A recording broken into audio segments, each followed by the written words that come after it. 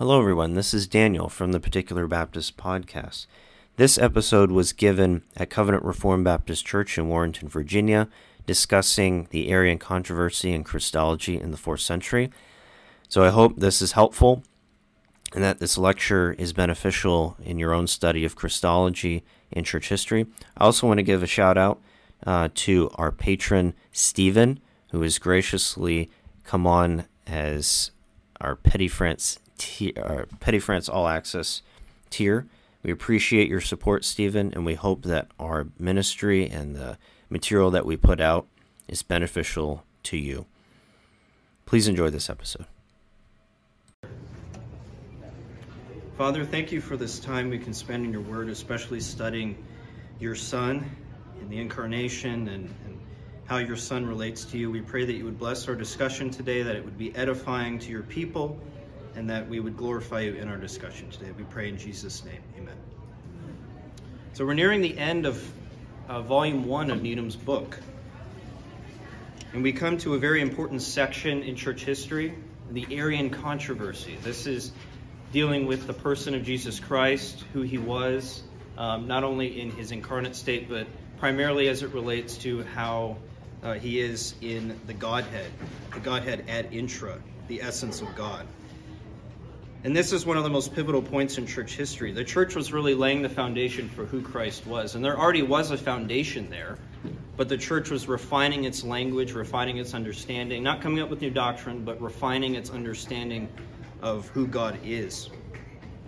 And so I want to talk a little bit about kind of the hermeneutical framework that was used by the Nicene Fathers. And I think this is one of the key takeaways as we go into studying the Council of Nicaea. What was the biblical framework that they were utilizing in understanding these concepts about who Christ was? So they were utilizing what we call good and necessary consequence. This is talking about things that flow from the express teachings of Scripture. We have things that are in Scripture that are laid down explicitly, but then we derive teaching from things that are not explicitly laid down in Scripture, but that flow necessarily from those express teachings. And this is where the church in the Council of Nicaea started using terminology like hypostasis, homoousios, and we'll talk about that a little bit, but terms that are not found in the Scriptures themselves. And the church had to wrestle with how to implement that philosophical language into a biblical framework that was consistent with Scripture. But we find this hermeneutical framework not only in the early church, but also in our own confession. If you look at chapter 1, paragraph 6 of our confession, it says, the whole counsel of God concerning all things necessary for his own glory, man's salvation, faith, and life is either expressly set down or necessarily contained in the Holy Scripture, unto which nothing at any time is to be added, whether by new revelation of the Spirit or traditions of men. So what this paragraph is doing is laying out that there are lesser authorities that can be utilized besides Scripture, right? Scripture being the ultimate authority, but there are secondary authorities that can be used, traditions that are consistent with Scripture that we can utilize. Jim Renihan, in talking about this paragraph, he says this paragraph articulates the concept of sola scriptura. It must be recognized that the idea of sola scriptura has been badly understood and misrepresented by many. While it certainly is translated into English as Scripture alone, this notion must be considered very carefully. It is not and was never intended to be a slogan that omitted reference to other documents. Rather, it was meant to argue that Scripture is the supreme document standing above all sources in the development of Christian faith and practice. So this is what the early church utilized in its understanding of God, and it really brought these principles front and center as it had to defend what it believed about the person of Jesus Christ. It had to look at Scripture and say, okay, how do we interpret these difficult doctrines in light of what the Scriptures say? Because Arius was coming along and saying, well, the Scripture says this expressly about the person of Christ. Why can't we believe he's a creature? And the church is saying, no, we can't do that because of these hermeneutical principles that we find in our own confession. And we don't even do this today. We utilize terms like hypostatic union, Trinity, incarnation, which are not found in Scripture themselves. Yet we see those doctrines as being pulled from the express teachings of Scripture. And the Reformed had to deal with this issue as well. John Owen specifically in dealing with the Socinian groups, which was a heretical group in the 17th century that came about. John Owen dealt with two groups, the Arminians and the Socinians. And the Socinians probably gave him some of the most trouble because they fell into this idea that Scripture was the only authority that could be used and that tradition was to be rejected. And we see what happened with Socinians when they fell into that. They denied the biblical doctrine of the Trinity. They started to deny core aspects of how we're saved, all because they were supposedly believing in the Scriptures alone. But they rejected other traditions. They rejected the tradition of the church. They rejected the history of the church and fell into heretical doctrine. So we have to be careful that we don't fall into that hermeneutical framework as well. And this is why we study church history, right? So we can learn from the past. We can learn from how these great heroes of the faith utilized Scripture to defend these biblical truths. We should be able to learn from those things. But why is the Arian controversy so important for Christians? Because it has to do with the person of Jesus Christ, and that is central to our faith. If we get Christ wrong, our eternal souls are at stake. Okay, we have to keep that in mind. If we get Christ wrong, our eternal souls are at stake. If we deny the deity of Jesus Christ like Arius did, we will go to hell. We will go to hell. Jesus talks about this in John chapter 8, beginning of verse 21. So he said to them again, I am going away, and you will seek me, and you will die in your sin. Jesus is talking to the Pharisees and the religious leaders. Where I am going, you cannot come. So the Jews said, will he kill himself, since he says, where I am going, you cannot come? He said to them, you are from below, I am from above. You are of this world, I am not of this world. I told you that you would die in your sins, for unless you believe that I am he, you will die in your sins. Now there is some translational liberty given here. When it says I am he, that's meant to make it more readable, but the underlying Greek text is ego eimi, that just means I am. So if you translate it literally, Jesus is saying, unless you believe that I am, you will die in your sins. So Jesus is saying that if you do not believe that I am God, that I am Yahweh, I am the great I am, then you will perish. This is critical to the gospel. So you can see why the early church was so adamant on defending this doctrine.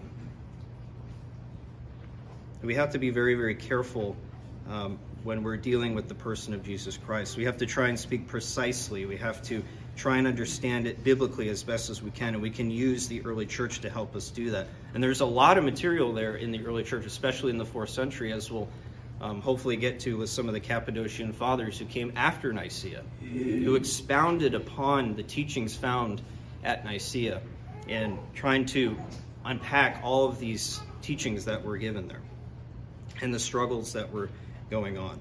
But this is why it's so important to read, church. It's not important to read broadly. It's important to read in our tradition, right? So we can learn from the past and what the early church and the church throughout history has done. Because a lot of the work, honestly, has been done for us already. We're not having to retread new ground. There's a lot of material there that we can pull from to help us in our understanding of these things. I think in the church we tend to, we look on the church outside, or the world outside of us, I should say, and we see all this woke culture around us that rejects history, that rejects like the history of our nation, history in general, and tries to implement progressive understandings of the world upon us. I think we can do that in the church too, right? We can have this kind of theological wokeness where we throw away everything that came before us and try to implement new modern understandings of theology into our own mindsets. We have to be careful about that. We have to be very careful about that. It takes hard work to study these things. These things are not easy, but we have to wrestle through them. We have to open history to understand what these things are. So looking at your question sheet, if you look at question number 2, how important is theological unity to the church, and why should we be united on essentials? We have to be united around these core aspects of the faith, right? There are tertiary things that we can certainly disagree on and love one another with and bear up with one another on. But on these core aspects of the faith, like the person of Jesus Christ, we have to be unified on this as a church. We have to be. This is the will of God, actually. We see in John 17:21, Jesus in his high priestly prayer, he says that they may all be one, just as you, Father, are in me, and I in you, that they may also be in us, so that the world may believe that you have sent me. So Jesus is praying to the Father that the church would be united, right? That they would be one in Christ. And then jump forward to Ephesians chapter 4, beginning of verse 11.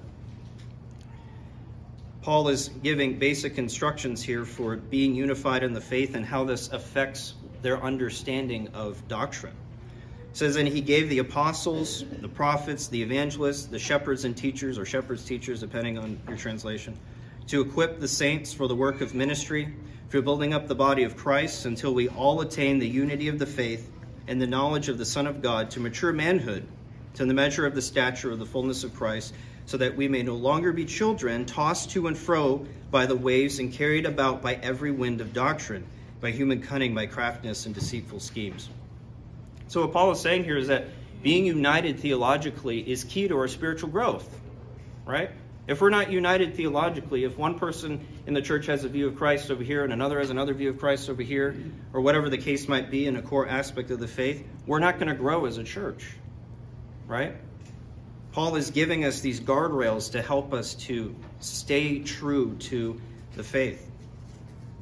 And we find in Romans 14, Paul is talking about those who are weak, right, on trivial matters, and those who are strong. So Paul makes very clear in Romans 14 that being weak is not a good place to be. The strong are to bear with the weak, but it's not a place you want to stay forever. So we are all to mature in the faith. We're all to mature in being unified around these doctrines. But we won't waver if we're unified around the faith.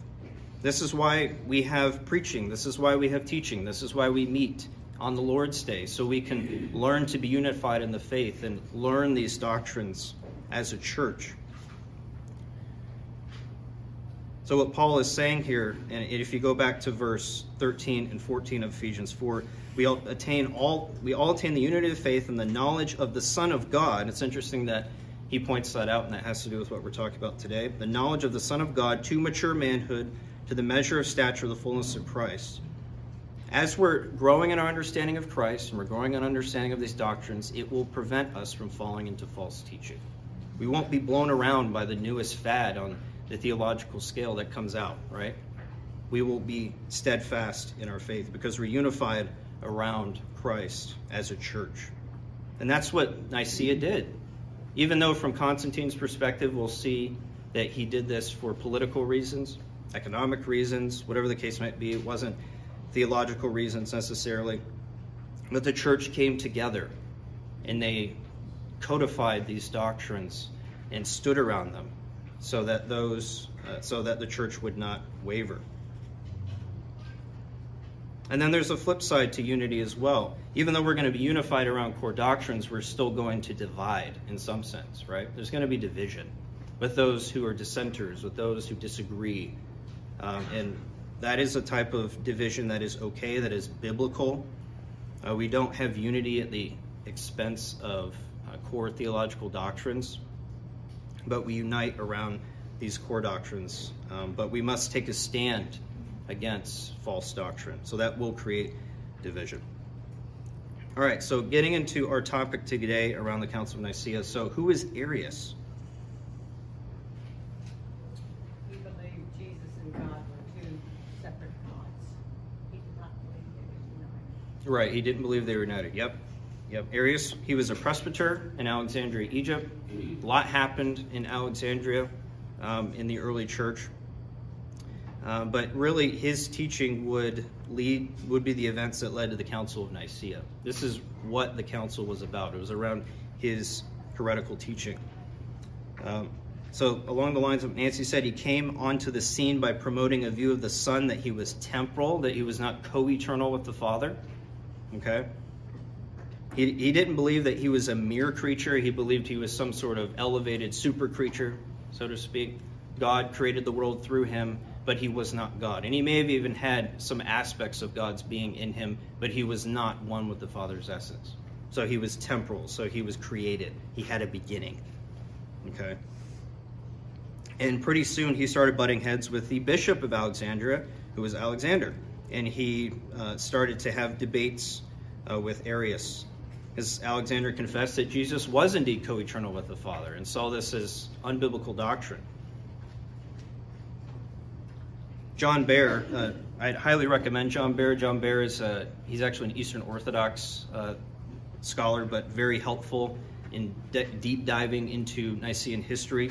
But his book, The Nicene Faith, I'll quote from quite a bit, but very helpful. He says this: whatever the initial occasion, very soon there developed the conflict which was to dominate the 4th century, with Alexander affirming the co-eternality and correlativity of the Father and the Son, and Arius maintaining that the Father must in some sense precede the Son. So that means the Son came into being at some point, right? And you can already see how the reaction, like this reaction of horror from Alexander, because this had been established Christian thought for a long time at this point, that Christ was co-eternal with the Father. And Arius comes along and says, no, he was created. And it's interesting, too, that Arius, in his discussion of the Father and the Son, doesn't always refer to God as Father. He seems to only refer to God as Father when he's talking about teachings he doesn't like, not about his own teaching. And that's very interesting because that implies that, because he starts using language of being adopted by the Father. He doesn't come from the Father, right? So if he's being adopted by the Father and he's not merely coming from the Father, he can't be a father in a strict, real sense, right? So you start to see this language even affecting other aspects of the Trinity. Now the Father is being called into question as he's been traditionally understood. So the Son, in Arius' view, he's subordinate. There's a real ontological distinction from the Father, and this created a wildfire that would split the empire. And this is why Constantine had to get involved, because of the issues that it caused in his empire. Now, what's interesting is that Arius' assertions about the Son were mixed with truth. And this tends to be the case with false teaching, right? You have false teaching that comes in with some erroneous issue from the Scriptures, but there's always a little bit of truth in there, right? Just enough to get people to buy into it, but then they can sneak in their deceptive teachings. We're seeing this with Pastor Steve's sermon series in Galatians, right? It seems that the church in Galatia accepted these people. They were part of the body of Christ, right? They weren't people that were coming on the outside that were obviously problematic. They had come into the church and they were beginning to be accepted. So they must have been teaching truth in some sense, enough for the church to accept them. But then they started sneaking in their teaching, so much so that even people who believed the true gospel were now turning to this false gospel of circumcision and the Mosaic law. So Arius was really no different in that he mixed some truth with his error. The truth that he brought was the unity of God. This is one of the issues that he had. He said, if God is completely one, if God is not to be divided, then how can there be a Son? If there's a Son, if there's somebody else, and that implies that there's something else, right? So he said that they could not be the same. You cannot preserve the unity of God and have the Father and the Son be co-eternal with one another. So, and we would confess that. We would say, yes, God is completely unified. There is no divisibleness in God. But he took a biblical truth and it led him to a heretical conclusion.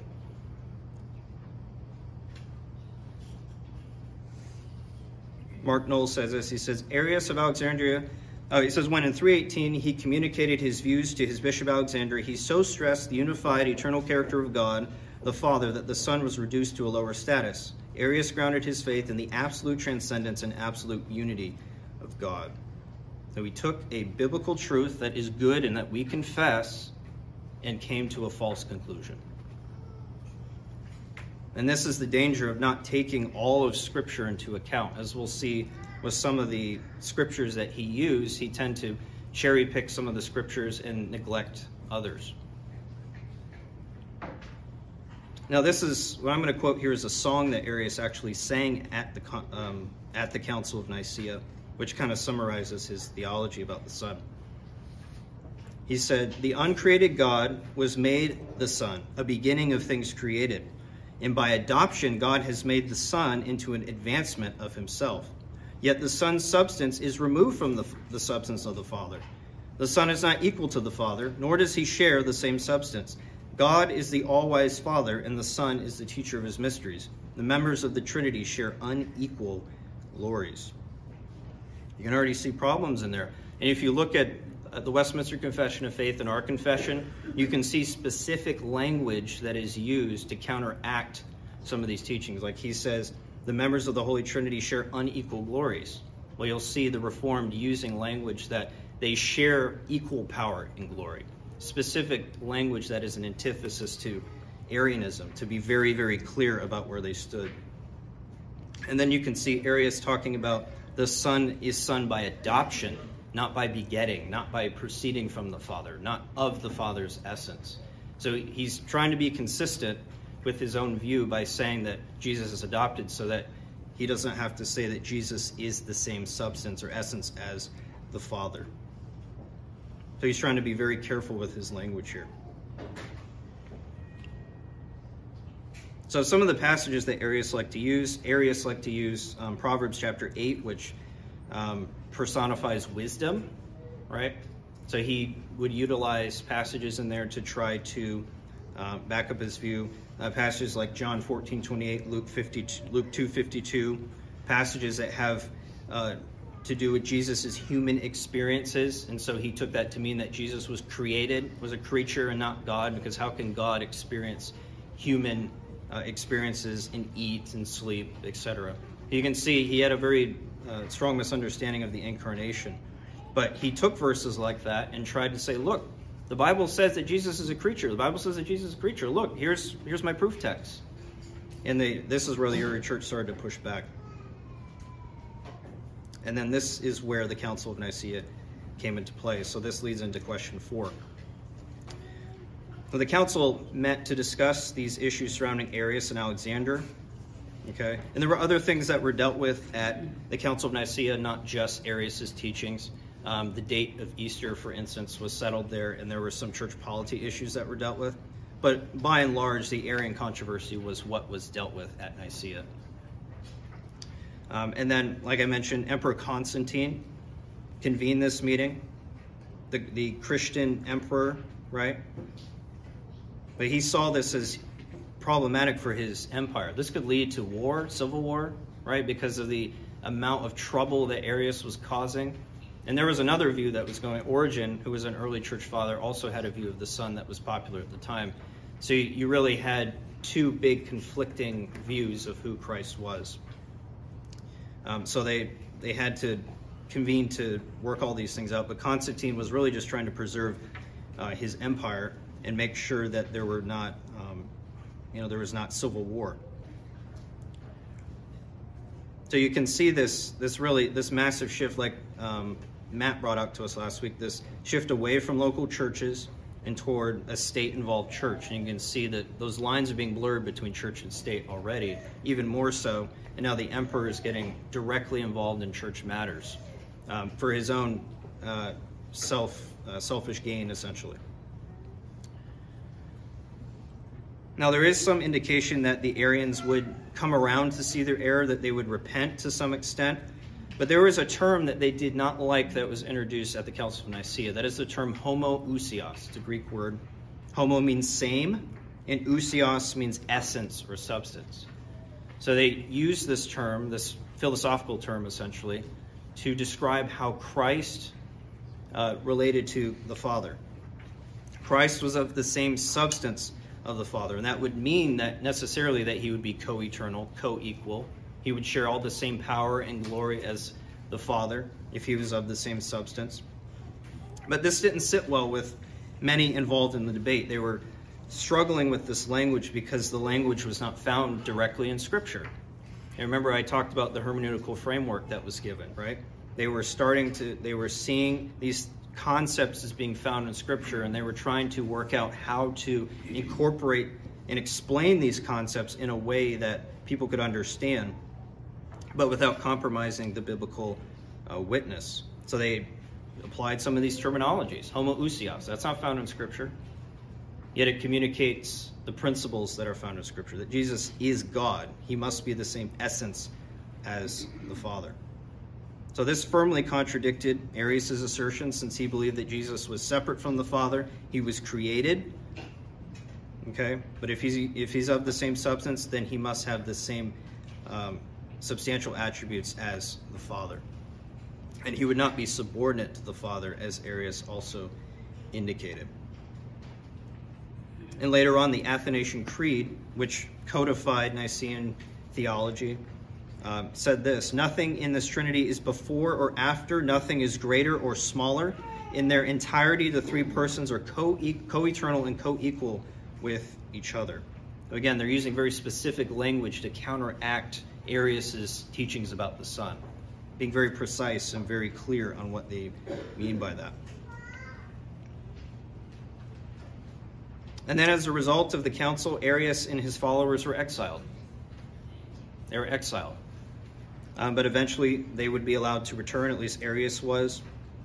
And you start to see kind of this state, again, the state being involved in the church, kicking people out of their homes because they didn't believe in a certain theological truth. As we'll see later, one of the emperors who would become an Arian emperor started to do something similar to the Orthodox, right? Whoever's in power and whoever has a certain theological view will win the day when you mix church and state like this.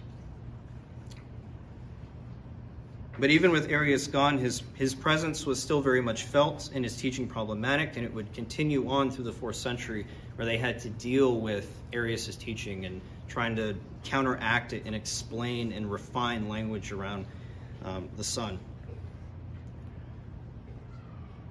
Now, kind of as a side note, and this kind of times perfectly with the season, but we're all aware of St. Nicholas, right? We have St. Nicholas. This is where, allegedly St. Nick of, Santa Claus comes from. But the original St. Nick has some relation to the Council of Nicaea. So he came much later, or actually writings about him came much later. We know almost nothing about him until the 6th century. So that's about 300 years after Nicaea. Kevin DeYoung has a really good article on this on TGC, Together for the Gospel. I wouldn't recommend reading anything else by Together for the Gospel, but this was helpful. He says, Nicholas was also hailed as a defender of orthodoxy. Later sources claim he was in attendance at the Council of Nicaea. According to tradition, he was a staunch opponent of Arianism.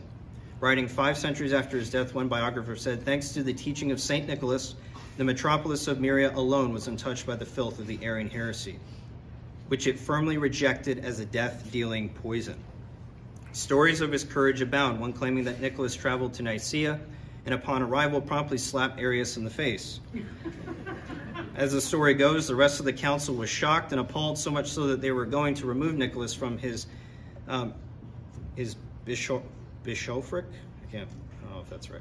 But basically remove him as a bishop, until Jesus and Mary appeared to defend him. So there's definitely some embezzling going on here with the language. According to the same legend, this apparition changed the minds of delegates who quickly recanted their outrage. So he became a legend in the church, right? He became a legend in the church, and that you see this kind of language that's being used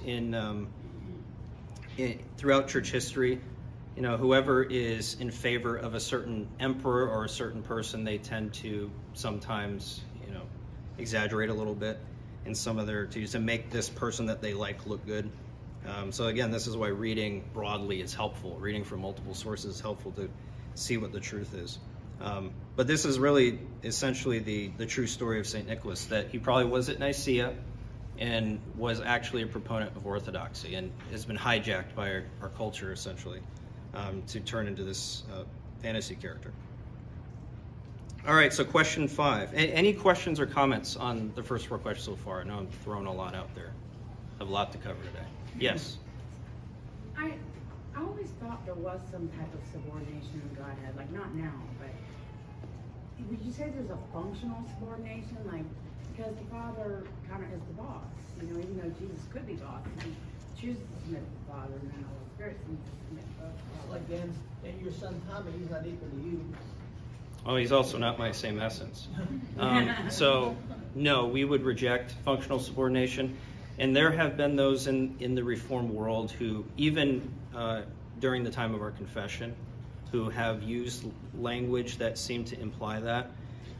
We would say no, because if Jesus is subordinate to the Father in any way, that implies that he has a separate will.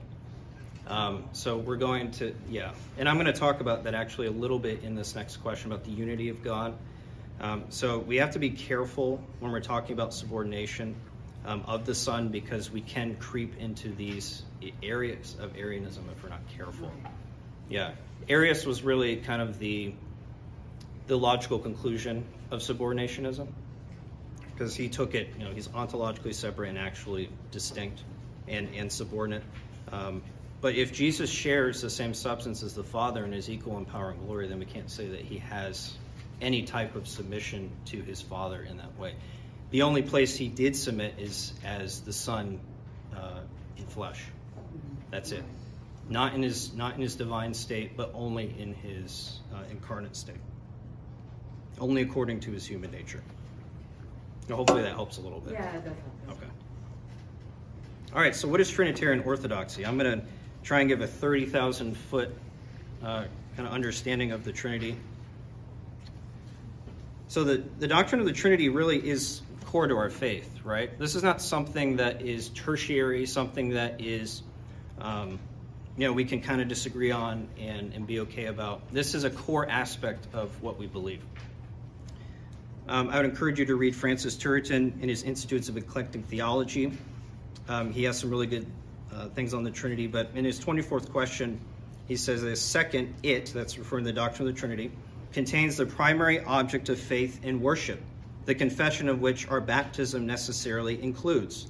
For it is not sufficient to know that God is, as to existence, or what he is, as to his attributes, but we must also know who he is, as to the persons he presents himself known by us in this world. And what Turretin is saying here is that worship is a key element as to why we need to know the Trinity. We got to know who to worship, right? We could be worshiping an idol for all we know if we don't get God right? So it's absolutely crucial. And then the aspects of it relating to the Son as well that we talked about, right? If you don't believe that Jesus is God, then you can't have a complete gospel. Turretin goes on, he says, the article of the Trinity is not only theoretical but also practical, because it contributes to the gratitude and worship of God. Thus we devote our faith and service to the triune God who has revealed himself to us. It also contributes to consolation so that we may know that Christ has truly redeemed us and that our salvation is securely positioned. We find this type of language in our own confession, chapter 2, paragraph 3. It says that the doctrine of the Trinity is where we find our comfortable dependence upon God, right? So it's absolutely foundational to what we believe. All right, so I'm going to go through these different aspects of the Trinity at a very high level. But the basis of the Trinity is that we believe in one God. We're monotheists, right? We're monotheists. We believe that there's only one God. We believe that idolatry is wicked and foolish. Isaiah 44, verse 9, all who fashion idols are nothing, and the things they delight in do not profit. Their witnesses neither see nor know, that they may be put to shame. Isaiah 45, 5 through 7, I am the Lord, and there is no other. Besides me, there is no God. I equip you, though you do not know me, that people may know from the rising of the sun and from the west that there is none besides me. I am the Lord, and there is no other. I form light and create darkness. I make well-being and create calamity. I am the Lord who does all these things. So if someone or something rises up to say that they can do these things that only God can do, they're blaspheming. There is no other God. There's only one God. Number 2, this God is simple. Now, this doesn't mean that God is stupid or has a low IQ, right? This means that God is not composed of parts. He's not complex. He's not made up of other things. There aren't things that make up God. Because a part is something that is not identical to the whole. For instance, if you look at a car battery is not itself the car. You can pull the car battery out of the car and it's still a car battery, right? It isn't the car itself. But with God, all that is in God, we would say, is God. There's nothing that is in God that is not God, that you can pull out and say, well, this thing is still that thing, even though it's making up God. And there are biblical reasons for this. God is existing completely of himself. He's completely independent of his creation and anything outside of himself. He's not dependent on anything outside of himself. That's really where this doctrine comes from. We find this very clearly in our confession. Chapter 2, paragraph 1. It says, the Lord our God is but one only living and true God, whose subsistence is in and of himself. That's the ase language. God is of himself. God is not dependent. God is self-existent. He's infinite in being and perfection, whose essence cannot be comprehended by any but himself, a most pure spirit, invisible, without body, parts, or passions. So he uses very specific language that says that God does not have any parts. God is a most pure spirit. Romans 11:36, for from him and through him and to him are all things, to him be glory forever. Amen. So if all things are from God, there's nothing outside of God that could make him to be anything that he is or that he needs to pull from in order to act, right? He just is. Everything that is in God is God. So nothing can come before him because all things come through him. Because if something comes before him, that implies that there's someone before God, right? And God is now subordinate to whatever that higher power is. All things come from God. Since existence, as it relates to creatures, is what we would consider a thing, God cannot be subject to it, but must be existence itself. He stands above all things, and they derive their existence from him alone. For in him we live and move and have our being, as even some of your own poets have said, for we are indeed his offspring. That's Acts 17:28, where Paul is dealing with the philosophers on Mars Hill, using their own philosophy against them and turning it on its head. So our existence and our movement are all from God immediately. Therefore, nothing can be above God. All things come from him. Then we have Exodus 3:14, where Moses is at the burning bush and God reveals his covenant name to him. Right? He says that he is the I am, and he's to tell the people of Israel that I am has sent you. Right? He is the self-existent one. He depends upon no one. He is not becoming. He is not waning. He is perfect. Richard Mueller, in his Dictionary of Latin Greek Theological Terms, 2nd edition, highly recommend you get this work. It's a very helpful reference. Not a very big book, but has a lot of Latin and Greek words that were used during the Reformation period that can be helpful. He says, simplicity is the guarantee of the absolute ultimacy and perfection of God, so much so that it frequently appears in scholastic systems as the first divine attribute on which a right understanding of all of the divine attributes depends. So the Reformed saw this doctrine as absolutely crucial. This was not a secondary doctrine that they just kind of put over here to get to when they got to it. This was crucial to their understanding of God. William Ames, who was an English reformer and long before our confession came along, he said this about God's independence in his Marrow of Theology. He said, now because the essence of God is such, hence it follows. First, that God is one and only one. Secondly, that God is of himself, that is, neither from another, nor of another, nor by another, nor for another. So he's kind of playing off Romans 11:36 there.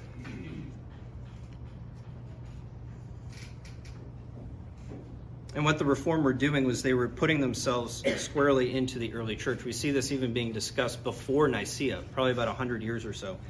Irenaeus, who was a 2nd, 3rd century church father, he said this, men are compounded by nature and consist of a body and a soul, but God is not as men are. He is a simple, uncompounded being without diverse members, altogether like and equal to himself, since he is wholly understanding, Holy Spirit, holy thought, holy intelligence, holy reason, holy hearing, holy seeing, holy light, and the whole source of all that is good. So this is not some Roman Catholic doctrine. This comes long before the Roman Catholics came on the scene, even though Rome does confess this doctrine in an Orthodox way. But we see this as being confessed throughout the early church. All right, number 3, God is immutable, and this is tied very closely to God's simplicity. And this is another basic Christian doctrine about God. God does not change. Since he has no dependencies, he cannot be fettered, cannot be caused to be something that he is not, and he is perfect and infinite. Malachi 3:6 says, "For I, the Lord, do not change. Therefore, O children of Jacob, you are not consumed." This is the tetragrammaton, the I am, Jehovah, or Yahweh, however you translate that. It all means the same thing. It's referring to God's covenant name, the self-existent one that does not change. And what God is doing in Malachi 3:6 is he's grounding his unchangeableness in his very nature. And so he's going to keep his promises to Israel. He's not going to wipe them out because he doesn't change. He's going to remember his covenant and preserve them even in their wickedness. Psalm 102, 25 through 27.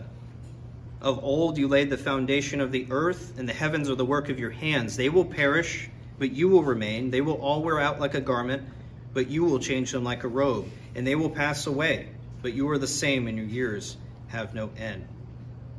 So you see this creator-creature distinction being brought out here, right? The Creator doesn't change. The Creator causes things to change that are not God, right? The Creator moves his creation to change. And then our hope is grounded in God's immutability. I think you can see this very clearly in Hebrews chapter 6, where God swears by himself, and it says that he has nobody greater to swear by. If there's nobody greater to swear by, God must be the supreme being. He's not dependent upon anything, right? If he is the one who must be sworn by. And so that's why we can be grounded in the promises of God, is because our God is immutable and he does not change. The gospel won't change one day to the next. Our promise of righteousness and salvation won't change from one day to the next because God does not change. We have absolute certainty that his promises will come to pass. And then finally, this God exists as three persons. This is the classic Trinitarian formula. God is one being who exists as three persons. Okay, we've already established that God is simple. He's not composed of parts. So God does not have persons over here and then his essence is over here and they're somehow squashed together to make God. God just is his persons, right? That is the essence of God. God is existing as three persons. We would call this God's modes of existence. And this is not to be confused with Sabellianism. God is not manifesting himself as different persons at different times. These are co-eternal, co-equal persons.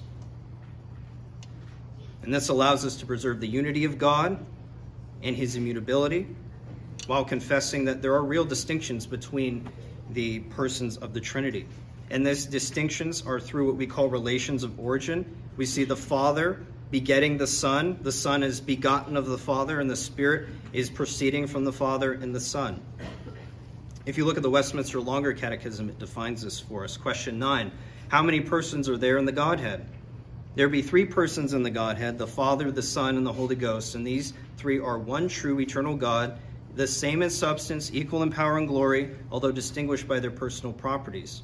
Question 10, what are the personal properties of the three persons in the Godhead? It is proper to the Father to beget the Son, and to the Son to be begotten of the Father, and to the Holy Ghost to proceed from the Father and the Son from all eternity. So that's how they are distinguished from one another, by their relations to one another. Yet there's no division in the Godhead. There's no division in the Godhead. The Son is not the Father is not the Son, etc. This is just the essence of God existing as three co-eternal, co-equal persons. All right, any questions or comments? I know I'm throwing a lot out there. We could spend weeks on just talking about the Trinity.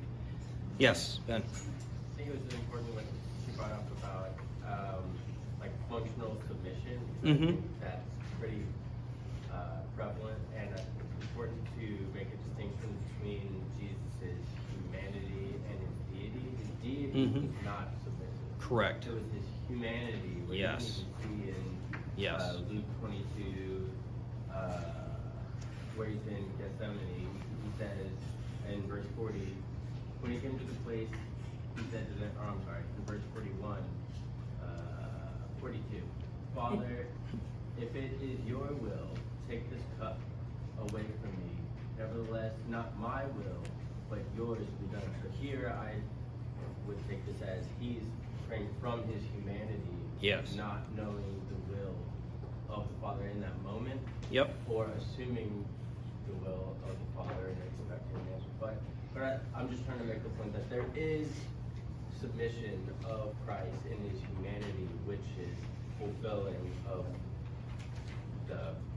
So yeah, there is some functional submission, but just not the deity. Correct. Okay. Yeah, unfortunately, there are those who say there's functional and sometimes ontological submission within the Godhead in Christ's deity, and that's where we would have issues. But yes, according to his human nature, he's submitted to the Father.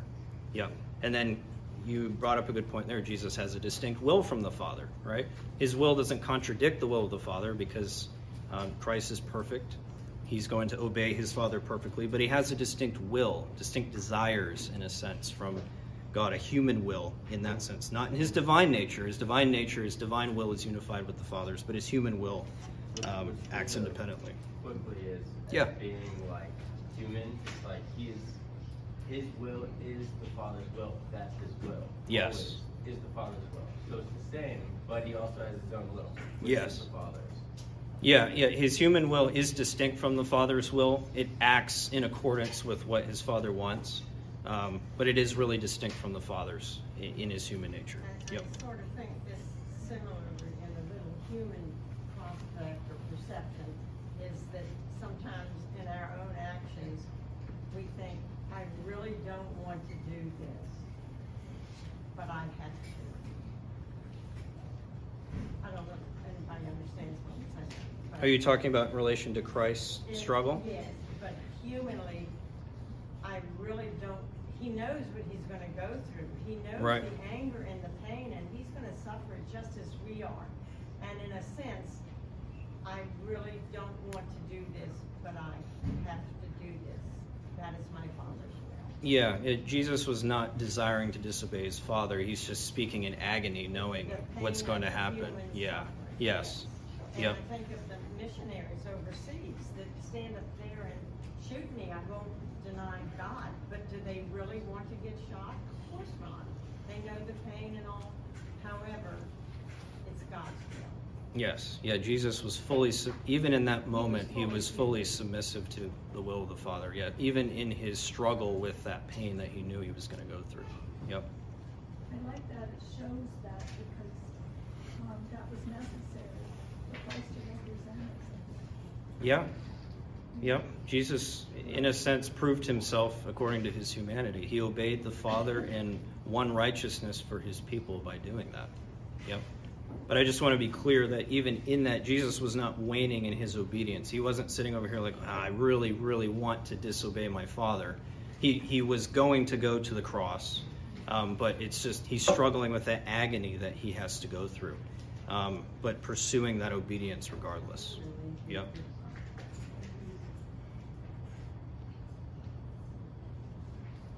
All right. Any other questions or comments? Yeah, Andrew. Just going back to what you said in the beginning about the importance of being united on the essentials of the faith. Because we as Baptists, more than anyone, understand that the New Covenant era, one of the distinctives that all shall know him, from the least to Yes. the greatest, everyone. And you cannot know him if you do not know him properly as fully God and fully man. Yes. Right. And since we're striving for that pure new covenant community that's promised to us, right, where everybody in the visible church, to our best of our ability, is regenerate, then we have to be united with those things. Yes. Absolutely. Yeah, I think we tend to miss that in our modern day, right? The doctrine of God is just kind of, we'll partner with these people. They might have very bad issues with the doctrine of God that could borderline heretical or be heretical, but as long as we're united on the culture, it doesn't matter, right?